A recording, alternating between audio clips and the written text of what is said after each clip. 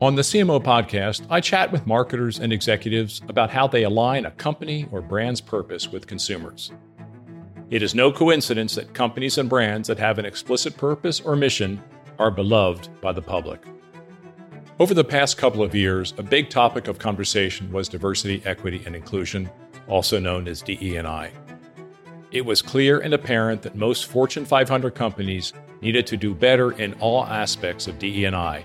And in this mini-series, I will be talking to marketers who are making DE&I a priority in their organization. We are going to talk about the initiatives they are implementing, how their company and brand are succeeding, and even some of the mistakes these companies have made along the way. The first episode of the DE&I mini-series will come out on Thursday of this week, and then every Monday on Apple Podcasts, Spotify, or wherever you listen to podcasts.